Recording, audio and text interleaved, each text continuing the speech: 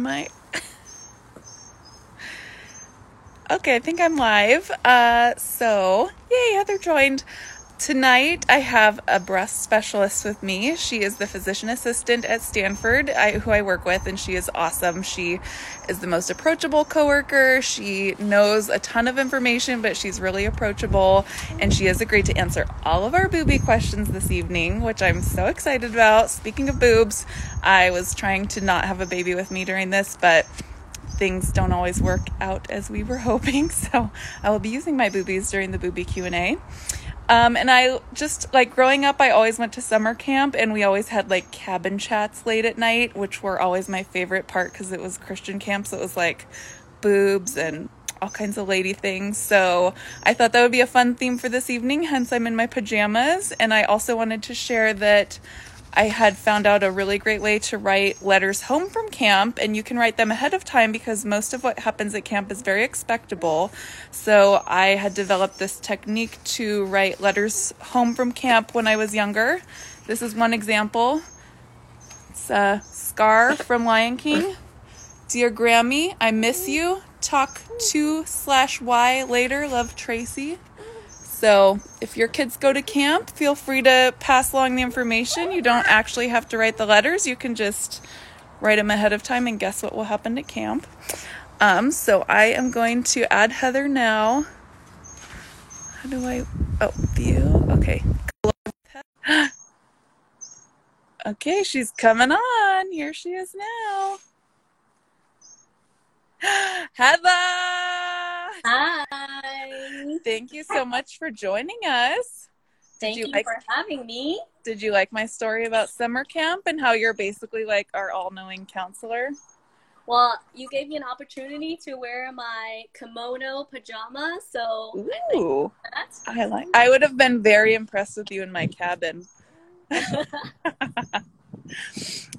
So for anybody who hasn't heard me raving about Heather, she works at Stanford. She's a physician assistant in breast surgery and plastics. She has a daughter, Evelyn, who's around Cohen's age, and she loves sashimi. Anything else you want to add? I'm a boob enthusiast. Boob enthusiast. You've seen a lot of boobies, haven't you?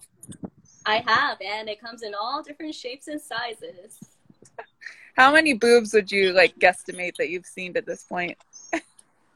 Let's see. I work 3 or 4 days a week, and I probably touch about 10 or more sets of boobs every day. So you can do the math. Well, that's I can't do math, but 10 times 30 a week, and then you work there for over a year, so 30 times 50. A lot of boobies. It's a lot of boobs. If anyone knows the math and can just let us know how many boobs Heather has touched last year, we would be grateful. Maybe we should have a giveaway. Okay, so what started this all off was my friend sent me a question asking basically about mammograms. In my mind, I was always later, I'm young, that's for when you're old. And the age is coming upon us, but it sounds like there's some differing of opinions in terms of mammogram recommendations. And then I had some questions about thermography, which I hadn't really heard of, either had you. So why don't you kick it all off if you wouldn't mind? I did send Heather our questions ahead of time so we can kind of crank through them as much as we can. We're going to try to limit this to 8:45, so a 45-minute live. And if we, depending on how far we get, we may do another one if Heather is willing, but we'll just see what we can get through. So Heather, why don't you kick it off with screening these boobies for cancer? What's the recommendations, best ways to do it? Go. So for average risk women, the mammogram is always the gold standard. It's been around for over 50 years, so it's been the gold standard for screening breast cancer in general. It's a low-dose x-ray. You squeeze your boobs between 2 plates, and it flattens out the breast tissue, and it's pretty accurate. Probably picks up more than 85% of breast cancers. There can be some false negatives, so always keep in mind if you have a lump and the mammogram does not show anything, you still have to investigate it. Okay. Some people with more dense breasts might consider getting ultrasounds as part of their screening, but that hasn't been enough research to indicate that that's significant. But Okay. some people might choose ultrasounds as part of their screening if they have denser breasts. Question about that. I know Stanford does not do whole breast ultrasound and other places do. Like, do you know much about that? That is correct. But we are looking to kick that off very soon. But currently, we don't do whole breast ultrasounds. We only do focal ultrasounds as a diagnosis to any palpable findings or any concerns or screening mammogram detected findings. But we do not do screenings at Stanford yet. And that means like we only do them if you feel a lump, then we'll do an ultrasound. Right. Only if there is a concern. We don't do screening at Stanford yet. Got it. Actually, insurances don't always cover screening ultrasound, so it's something that is mostly for high risk or dense breasts. Okay. And yes, thermography, I'd actually never heard of it before. And I did some research, so I learned something from this live as well. So most major organizations actually don't recommend thermography, and it's actually based on the heat that is radiated off breast tissue. And the idea is that breast cancer is basically very active cells, so it could generate more heat, but it is very, very non-specific, and sometimes it doesn't pick up any breast cancer, even if there is. So it's basically advised against. And the FDA is actually putting out a disclaimer that it's not recommended as a screening tool. Oh, really? I did not know that. And I didn't even know like who offers thermography. I hadn't heard of that before. Do you know? I don't know, but I've never heard of it before, so it's probably not very reputable institutions that have it, but it's something that's newer and maybe more holistic, kind of like. Okay. Exactly. How worried do you know? This is like going off the off of our script, but how worried should women be about the radiology and like cumulative radiation exposure if you started early, for example? That's a really good question. So mammograms are actually pretty low dose, and walking around getting sun exposure is actually radiation too. And mammogram is actually equal to 3 months of just being in your natural environment, getting your radiation from your environment. Really? So low risk and low radiation, and compared to the benefit of detecting breast cancer, it's worth it. Yeah, no kidding. I had no idea. That's actually very good info. What about like MRIs at those? So let me just give you a little bit of background that I'm dropping on you right now.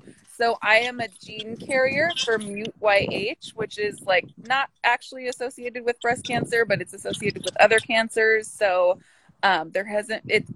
my understanding is if you have a family member with breast cancer, you should start screenings 10 years earlier than the like youngest diagnosed, for example. So let's say my aunt was like 55. I should theoretically in that situation start them at 45, but actually it seems like 40 is the going rate. Like what's the deal with like when you should start screenings? And so that's a great question. Actually, different organizations have different recommendations. So the USPS Task Force and the American Association of Family Physicians actually say it's safe to do it starting from age 50, and you can do it every 2 years instead of every year.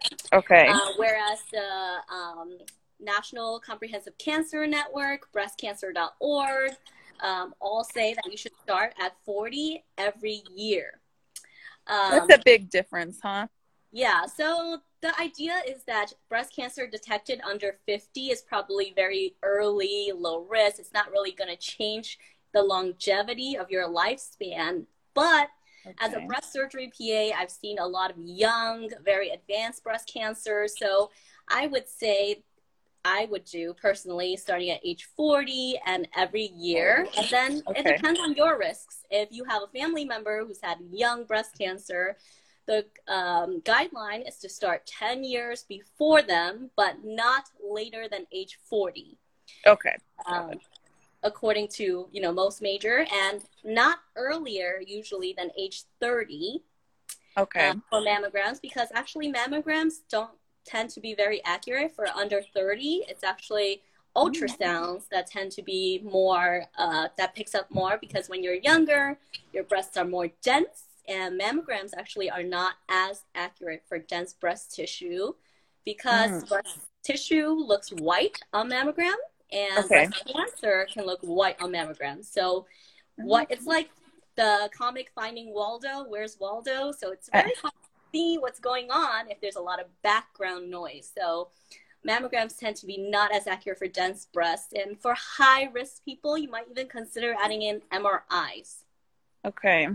So this is also off the script, but a genuine question I have.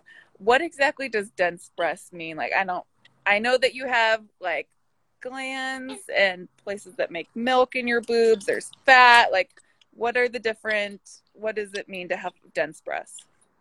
So breasts are made of breast tissue and fat, and dense breasts just means that you have more actual breast tissue compared to fat. Anything above 75% breast tissue compared to fat is considered dense breast tissue. Oh, is that like milk making products? Exactly. Or like, okay. The There's hard workers in the boobs. Okay. And then MRI, refresh me, like MRI is better at picking up.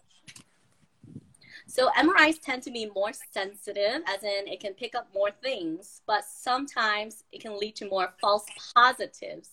So you do an MRI, you see something suspicious, it leads to more tests or biopsies, more invasive things. So we don't recommend MRIs for everyone. It's only for people with high risk, or there's something that we're looking at, or if you have a finding that you feel, but it's not seen on mammogram and you have dense breasts. So it's a decision making that you have to talk to your providers about. Okay, got it. And then we had a question, like someone very young felt a breast mass. And so, like, what happens if you're, let's say under 40 and you feel something? Oh, that was another question about, like, should you still be doing monthly self breast exams? Is that recommended? Like, what are your opinions on that? So that's a good question as well. The main thing to notice for self breast exams is to understand your own breast and what's normal for yourself versus different. So any changes that you haven't had before, then that's something that's alarming. But overall, self breast exams find more benign or non-cancerous lesions. Oh, really? Okay. But you have seen patients who have found their cancer by themselves. Yes, usually it's more advanced if it's self-palpable. But if you are high risk, I would recommend doing it. But otherwise, I would say periodically consider doing it to get a good baseline of your breast tissue. Okay, sorry, we had to switch sides there real quick. I have an unhappy customer. So like for someone at average risk, would you recommend that or let's say they have somebody in their family who has like breast cancer, would you recommend monthly self-exams? I would say learn the right way to do it. There are tons of videos online on how to do it correctly. And a lot of times my patients feel a lump, and actually when you do a correct breast exam, as in you flatten out all the breast tissue, the mass disappears because it's actually superimposed breast tissue. So I think if you're high risk or if you have a family history, it's worth doing it. Okay. That's good to know. All right. So just like get used to your boobs, how they feel, and then you can feel something's different or like growing. Exactly. Okay. And you should also notice what relation to your periods feel the lump. Sometimes it could be just hormonal changes with your cycle that's causing cysts that goes away with after your period or your premenstrual cycle. Then that's not as alarming that a mass that continues to grow or doesn't go away with your cycle. That's such a good question. And that actually was another question that we had further down on the list. What about if you have really painful masses that come and go during your period? Like, what's the best way to manage those? And like, what exactly is causing the hormones, it sounds like, but. Yeah. So if you Google the menstrual cycle, there are lots of ebbs and flows of different hormones, including luteal hormone, estrogen, progesterone. So lots of peaks that stimulate ovulation, and usually the hormone changes cause more breast changes and stimulation the week before your period, and that can cause breast pain. And usually it's mild. You don't really have to do anything about it, or you can try some benign things like warm compresses or icing, a supportive bra. And then you should also look at, are you on birth control or any hormones that you might be on that you might need to have adjusted. Some birth control pills actually can cause more pain, and some can actually decrease pain. So it's something that you should talk to your OBGYN about. Okay, very interesting. I did not know that. Yes. But let's say you're under 40, you have pain or a mass that does not seem to be correlating to your period. What happens next? So you would go to your provider for a breast exam, and then usually the imaging we want to do is, if you're over 40, definitely you would get a mammogram and an ultrasound. So the mammogram is going to be different. It's not the screening mammogram where you just have fewer views. You're just screening for breast cancer. If you have symptoms or a palpable mass, then you would get a diagnostic mammogram where they do more views to take a look at what's going on. I think that, you should consult with someone definitely and check in with it. Sometimes these concerns are nothing, but sometimes it can be something. Breast pain is actually rarely a sign of breast cancer, so take that as a little reassurance. Oh, okay. I did not know that. Yeah, especially if it's not like at one spot or if it's both sides. It's very rarely associated with breast cancer. Less than 5%, actually. Way to pull that statistic out, Heather. I had to do some research to give you guys some true data. I so appreciate it. Hold on a second. This baby is done feeding, and I saw my husband running away, and I want him to take her. CJ! This is just like life of a new mom. CJ! Thank you. Okay.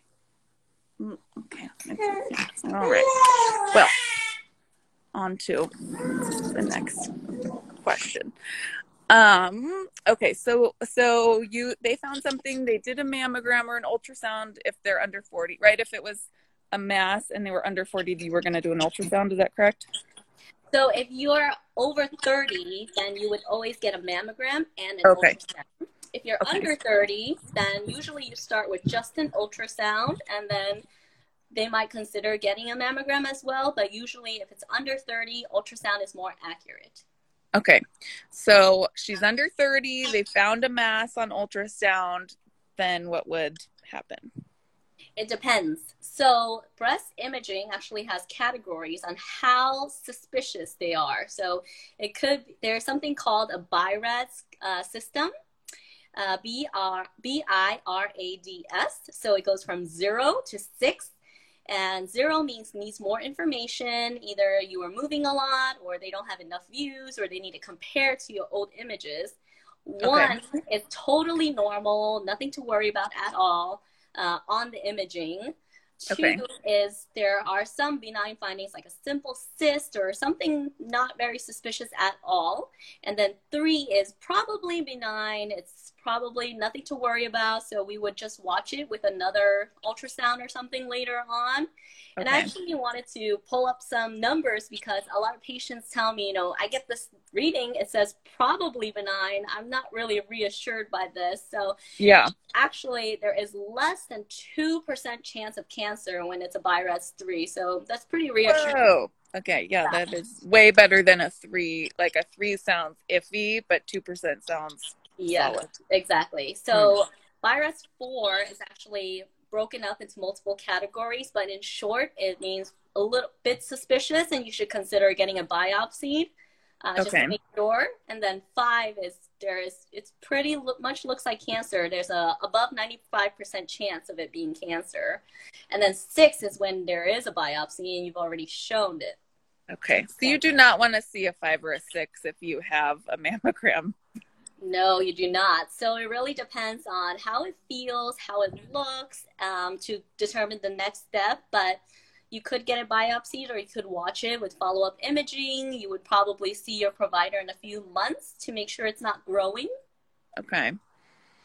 And then, like, I actually got a question recently in the questions, but what is causing these hormonal breast masses that aren't cancer? Like, what are different benign breast masses? It's definitely, the bulk of it is due to hormones. When you're younger, you tend to get more benign breast findings, and a lot of it has to do with your hormone levels.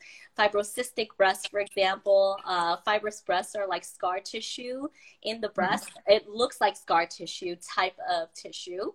And cysts you tend to have as your hormones change, and it usually fluctuates with menstrual cycles. So usually when you get older, these things go away by itself. And benign findings usually, in general, do not turn into cancer. Oh, that's good to know too. Okay. So hormones, just in general, we can just blame everything benign on hormones. A lot of it has to blame with hormones. That's pretty accurate. And actually, if you go into menopause and you're on hormone replacement, that can actually contribute to breast cancer. So that is true. When you bring back the hormones, you can bring back risk of breast cancer. Okay. And some cancers grow by hormones too, correct? Yes. So actually, one of the ways we can lower your risk of breast cancer is by giving you hormone blocking pills. So it definitely targets the hormones in your body. Okay. Like aromatase inhibitors and tamoxifen and all those. Yes, lots and lots of different ones. Gotcha. There's a question here about breastfeeding affecting cancer development, and if so, by how much? Like there was some different info there. Well, Tracy, you're doing a great job in knowing breast cancer risk. Breastfeeding definitely decreases breast cancer risk, and studies show for every 12 months of breastfeeding, you can actually lower your risk by 4.3%. So if you breastfed your kid on average for a year, that's 4.3%. So if I had what is that, 24 kids, I could just wipe it out. Is that? I think there are other problems to breastfeeding 24 kids than breast cancer, but if you want to do that, all power to you, and you would be a hero in my books. I was watching Call the Midwife, and there was the first pilot episode, a woman had 24 babies. Oh, I think I watched that episode. Did you? Did you watch all of the seasons, or? No, I didn't. Okay, I just watched that first pilot, and then I wasn't that into it, but so many people have recommended it to me. I went back for round 2 last night, so maybe as I get deeper into quarantine, that'll be my next show. I just finished Sweet Magnolias, and it was really cute. I liked that one a lot. I did have questions about genetic testing for breast cancer, if you're younger, most of the people that are watching this probably are under 40, I would say. If you have had a mom or an aunt or a grandma who had breast cancer, at what point would you ask your doctor about getting genetic testing, or would everybody, or they have the BRCA1 and 2 testing that you can do through 23andMe? What's the deal with that? So usually we start with the person who has had the breast cancer to see if they have a genetic mutation. So usually you would start with that person, and if they don't have it, then you're less, this probably not a mutation that caused their breast cancer, so you may not need to get tested. However, if they're younger than 45 and they're a first, second degree relative, then you might consider getting tested as well. But yes, usually we start with a person who has had breast cancer to test to see if they got a mutation. If your relative didn't have a mutation, then you probably don't have a mutation from their risk. That's such a good point. I would talk to a genetic counselor, because there are actually lots of different genes to test for. Depends on if you've had breast cancer yourself or second breast cancer. If you've had breast cancer usually younger than 45, you automatically qualify for genetic testing for insurance coverage. If you had relatives on a certain age, if you have high-risk breast lesions, if your risk is high, or Perhaps maybe you have some cancer in the past that's related to breast cancer, like ovarian cancer, you might qualify. So there are a lot of factors, and I would recommend speaking to a genetic counselor to talk about all of that. They would go over like your whole family tree, and they'll go over what the test results might mean. They'll order the appropriate tests. So it's important that you speak to a genetic counselor before you get the test. A lot of commercial testing like 23andMe or what's the other one? I forget. But YouTube. I haven't done my, I don't know exactly if 23andMe tests all the parts of the gene of the BRCA gene. So there are some commercial tests out there that actually don't test the entire BRCA genome, or they actually don't do a comprehensive test. So, or they only do the BRCA. Whereas there are other genes that cause breast cancer that they don't test for. So someone might be falsely reassured that they don't have a genetic mutation when there's something else out there. So I definitely would talk to a genetic counselor about it. And BRCA is like the most common, like that's with breast cancer and ovarian. Angelina Jolie had it. She did a double mastectomy, and then they recommend oophorectomy, which is removing the ovaries as well. Correct? Exactly. That's one of the most popular ones because our celebrity friends have had it.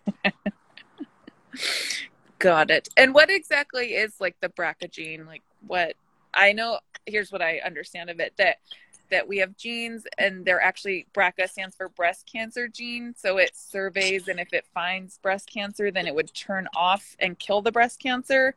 So BRCA gene means that you have an error in your cancer detection genes. Is that? Well, yeah, it's pretty much, that's the basics of it. So we all have DNA, which has these codes for doing different things, and there are actually some protective codes that protects us from mutations in our body and deletes and protects ourselves from these mutations. But when you have BRCA gene mutation, all these errors, they don't get you basically don't get that protective feature, and you can develop these mutations, and your body doesn't have a way to combat these mutations, so that can cause the breast cancer. I think this is actually a good question that I just came up with myself, if I don't mind tooting my own horn. What would cause those initial genetic mutations? That, like, so BRCA isn't catching them, but what causes them? So you just, basically, your body makes mistakes sometimes. There's so many copies of different proteins and different things being made all the time. So no one's perfect, and our DNA is not perfect. It makes mistakes, and most of the times our body can catch these mistakes and make extra copies of something. But when you have a gene mutation, sometimes you don't make an extra copy, or you don't catch these mistakes, and those things can lead to breast cancer. So that's the genetic mutation causing breast cancer. But there are other causes, environmental, just pure genetic, pure DNA mistakes that happen that cause breast cancer. So most of it is unknown, right? And in terms of environmental, like, I feel like there's so much about, oh, my cosmetics, my Tupperware, am I near the microwave, am I using a cell phone? Like, how concerned would you be about those type of things? I think you would drive yourself crazy if you were to think about every single thing that could cause cancer. I would say, lead a healthy lifestyle, eat well, exercise, and the other things. I would just say if you can avoid some things, go ahead and do it. And if not, then I think you should live your life. But we know that drinking and smoking can increase your risk of breast cancer. So those are things that you can easily modify. Got it. So I think there's like such a big push for like clean beauty, clean cleaning products, clean, I don't know, clothing, even like using organic cotton.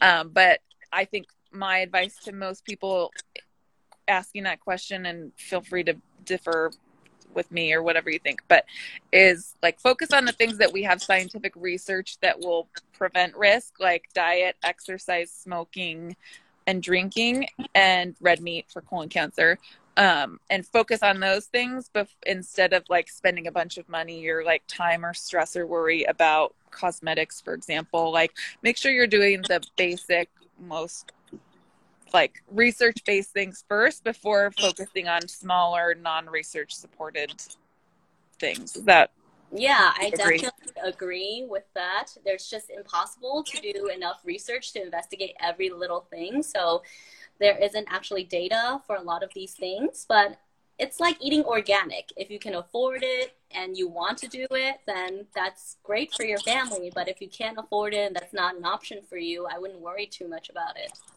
Okay. Yeah, that's good advice. And I heard actually save a few bucks. You avocados don't need to be organic because the outside, you don't eat the outside. So That's right. I heard that.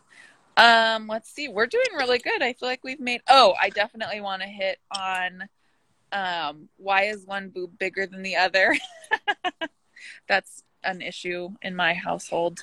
Especially after breastfeeding. Like, okay, I will say Kelly Mom, I love that resource for anything breastfeeding questions. Like, just type in, like one boob is bigger than the other, not making milk. I'm very sad when I breastfeed. Like, she has so many great resources. But let's talk about like after you're done breastfeeding or just in general, like, Heather, why is one of my boobs bigger than the other boob? I love kellymom.com. I definitely used it a lot when I was breastfeeding. Yes. But basically, my model or my mantra at work when someone asks me that is breasts are sisters, not twins. Everyone is different, and you're not made a mirror image of each side. You only have one heart, one liver, so your body is different. True. Okay. So most people have little subtle cup size differences, but there are some conditions where you can have one that's a lot larger than the other, and you have the option of getting plastic surgery either to make the smaller one bigger or the bigger one smaller. Sometimes you can get trauma to your breasts or surgery when you're very young, your breasts are still developing. That might lead to an underdeveloped breast on one side, but overall, not much of a difference. I mean, like, what do most people have? Like a half a cup difference or a cup? Like, what's? Yeah, I would say it's pretty subtle that the person who has the breasts feel like there's more of a difference than someone actually, looking at them. Did you ever see that movie Superstar with Molly Shannon? I have not. You need to watch it, Heather. You can come over after COVID and watch it. But she always goes, this one's the mommy and this one's the baby, and they're friends and they hold hands. It's so funny. You have to watch it. Okay, you'll come over after COVID. But so let's say one boob was way bigger. I actually had questions about breast reduction, like surgery, what's involved with that? Is it worth it? When would you do it? But you mentioned it for if one of your boobs was way bigger than the other boob, what's involved? Like, how do they remove part of your boob? Yeah, so you can make the smaller one bigger by getting a breast implant, or you can make the bigger one smaller by getting a breast reduction. Breast reduction, plastic surgery is not a magic wand that can just do something. You actually are trading the size and the shape for the scars. So breast reduction or lift involves scars, and it looks like an anchor or at least a lollipop if it's a small incision around your areola, up and down, and across the crease. So it's pretty extensive scarring. So you would consider it if it's worth that to you. And actually, a lot of my patients who have very large, painful breasts or that causes neck pain, back pain, shoulder pain, lots of happy customers there. Really? Mm-hmm. Okay. I mean, if it was like your boobs were causing your back to hurt every day, then I could see doing that. Yeah, and a lot of times insurance will cover it if you have reasons why you need a breast reduction. Other than just like, I don't like my boobs, I want to like not wear a bra. You'd need more than that. Yeah. So breast lift is making your breasts more perky. Breast reduction is actually making it smaller, and it comes with a breast lift. So a breast lift always comes with a lift, yes, because we're removing skin and making that pocket tighter. So a breast lift is considered cosmetic. Your insurance would not cover that, but making them smaller can be covered if you have some reasons why it might be affecting your quality of life. So if your boobs were so big that your neck and back were hurting all the time with the lift, that's like, it's just a part of it. That's just a part of it. But sometimes actually the lifting can reduce pain because there are little ligaments called Cooper's ligaments within your breasts, that when you have heavy, droopy breasts, those ligaments get pulled on and Pendulous. Yes, I learned the word pendulous. Pendulous. So those get pulled on, your nerves actually get stretched. So by lifting it, it actually decreases breast pain in that way. Oh, I did not know that. That actually brings me to another question that's not on our list, and I'm paying attention to the time. We have about 7 minutes left of what we were trying to cover. Is there any way that you can, like, so you say you have ligaments in your boobs. A question that comes to my mind is, like, if I wore a bra 24/7, would that help me make my boobs not droopy in the future? I actually don't have evidence for that, but I would think that it can be true, because when you stretch out your skin and you have a lot of weight pulling on it, the elasticity can be compromised. So I would think it would work, but I would probably have to do some research to get some hard data on that. We'll talk to the docs and see if they have any 411 on that. It just came to my mind. But what about breastfeeding? Like, especially, so one boob is bigger than the other in terms of surgery. After you breastfeed, and on Kelly Mom, I was reading, like, if while you're breastfeeding, one boob is way bigger than the other, and like the baby prefers one boob to the other, you can like pump for an extra 20 minutes on the SAD boob or the B team boob, each like feeding session to try to help that one catch up. Let's say you're done with breastfeeding. Are you just up a creek, or like wait for baby number 2 to try to help things out? Or like, is there anything non-surgically you can do?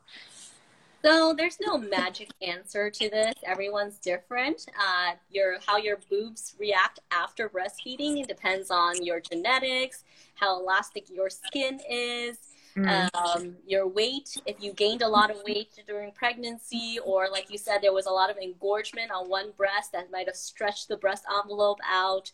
How old you are. As you get older, your skin loses elasticity. So You're an old mom. In play. Geriatric mom is not what we call it. Like me, I'm reaching up on it. Okay, and then is that like your same answer for, I got a question about like nipple, like is my nipple is like longer and maybe a little bit sadder, will it go back? Well, it usually breastfeeding changes slow down or regress once your baby starts eating more solids and drinking less milk. So it really depends on your own individual anatomy. There's no one magic answer, again, unfortunately. Will some people be stuck with their new breastfeeding nipples forever, do you think? It usually will go back to that's what I thought. Size. Yeah. That's what I thought. That's good to know. Let's see where we are with our list. We've really done, I feel like we've actually almost made it through all of our questions. I did have a question about a third nipple, which I was not familiar with. This was not my personal question, but there was a rumor that one of our teachers had a third nipple that was a man when I was in high school. And so I was always very curious. I didn't know about the third nipple. What do you know about third nipples? And is there any way to remove it that's not surgically removing it? So a third nipple actually can develop anywhere from your underarm extending down to your groin area. It's what? Actually, yes. In your groin, you could have a third nipple in your groin. You can. In fact, I have a picture. Let me pull up a diagram. So it's actually based off of embryonic development. When you are in the womb, the breasts start developing during very, very early embryonic stages. And usually it's called the mammary line or ridge, where the breast develops along there. So there is that whole entire structure, and breast tissue can develop along that whole entire mammary ridge. So the third nipple can go even to the groin. It usually looks like a mole or maybe a dimple. So you might not even realize it's actually a third nipple until maybe you start breastfeeding and milk starts coming out of it. It would make milk? It can and make milk. Oh my God. Not a lot usually. Okay. All of the pictures that I Googled, most of them decided to pierce their third nipple. Did you find that as well? I didn't get that deep into the World Wide Web, but this is the diagram from Kelly Mom, actually. Wow. So most commonly, it's Huh. underneath your breast. Yeah, that was what the pictures I was finding were. Yeah, and usually you surgically remove it with it's a small procedure. It can be done in the office. Oh, So yeah, so I not would. even like under anesthesia. You could just kind of like You remove can it. just numb it up a little bit and do a Oh, little procedure to just remove it. no big deal. Just kind No of, big deal. wow, that's crazy. I didn't know it could be all the way down to the groin. That's, Yeah, could you imagine if you thought you had a mole your whole life and then it started making milk? that would What be a very surprise. interesting. That would be a big surprise. I feel like okay, we're like 2 minutes ahead of 8:45. And do you feel like there was anything that you were expecting me to ask you that I did not ask? Oh well, looking back through this, why like if you lose weight, why are your boobs the first thing to go? Like it feels like a rebellion. You're like trying to get hot and then you lose your boobs. That is a very sad reality, unfortunately. And again, this might be tiring to rehash, but everyone is different, and the way your body distributes fat can be different. As I mentioned, breasts are fat and breast tissue. So when you lose and gain weight, fat in the breast can change. And some people, that's the first place to go. Some people don't notice any breast changes with weight loss. So if you're the lucky one, then you need to count your blessings. That's right. That is right, Heather. You've just been a wealth of knowledge, and I have to say I didn't toot your horn about this earlier. Did I forget to mention that you love sashimi? I don't remember if I did, but Heather down here knows how to tattoo nipples, y'all. Tell us about that Come to really quick. me whenever you need your nipple tattooed or a missing nipple tattooed. Yes. Or what if So, I just want my nipples like bigger? Would you be able to help me with that? I'm just kidding. well, that's not something I've done historically, but we'll see what we can do. So, But like, how did you learn to tattoo nipples? so that's a great question. I've always been kind of a crafty, artsy kind of person. So the opportunity came for nipple tattooing, and I wanted to jump on that wagon. I actually did a 2-day workshop with a tattoo artist to learn, and I've been doing some on my own, and eventually you just get into it. And basically it's just shading. When you're in art class and you're shading a spear, you're making it look like it pops out. So our goal of nipple tattooing is the illusion of protrusion. So tattooing does not give you shape, but it can look like Okay. it pops out. So I've seen your work, Heather. It felt like I could touch it. It felt like that. that's the And that's goal. a testament to your art. Thank you. Do you dream in nipple like shapes? Are you like, oh, I haven't tried that one? Well, yeah, I've had patients ask me if I do different shapes, but for now I'm Oh, sticking to the traditional, but maybe later on, who knows? oh yeah. I know. Well, do you like always try to get their nipple back to how it was? Or sometimes they're like, just surprise me. Yeah, so we actually do a huge long consultation before we do the tattooing, and the consultation actually takes longer than the tattooing itself. Tattooing probably takes half an hour to an hour, and then before that, we talk Oh. about the size you want, where you want it. You look in a mirror, we choose the color. So you have a choice on what you want as well. That's so cool. You're such a badass, Heather. You're the Thank booby you. I queen. enjoy it. I cannot thank you enough for joining me. I feel like I would like everybody to clap for you, but this is our first IG live, so I don't know if that's possible, but I'm imagining everybody clapping and just saying, thank you. You're a goddess. I wish if we could go to summer camp right now, I would be so in and I'd want you to be my counselor. And this was the best cabin chat ever. So thank you so much. I owe you big time. Thank you so much for having me. Heather And I have to T. say, Tracy is one of the best nurses that we have, and she's always so warm and loving. And it goes this two ways, the Yes. positivity that we feel for each Yes. other. I know. Work is hard. Like working with cancer patients is not easy, but it's so much better and definitely like very encouraging when I'm sitting next to somebody like you who's like egging me on that we can do it and that like we can make a difference in patients' lives. I really appreciate that. So Yeah, I just I love recall you. one. Aw, I love you too. I Oh, just recall Heather. one instance where I was following up with a patient's chart and I saw a really beautiful, warm message from Tracy to the patient, and it's just more of a person, some personal factor to patient care that's more than a number and a statistic. So I really appreciate Yes. you about Tracy. I'm sure all of us have been on like the other end of that patient receiving line where you either like have a good, like positive provider or someone you just feel like you're like getting an answer. So it feels good to know that I'm among colleagues that are behind loving on them because it's hard. Exactly. Definitely. Well, thank you, Heather. I will Thank be sending you you. a calendar invite for coming over to watch Superstar with me. Can't wait for your backyard movie screenings again.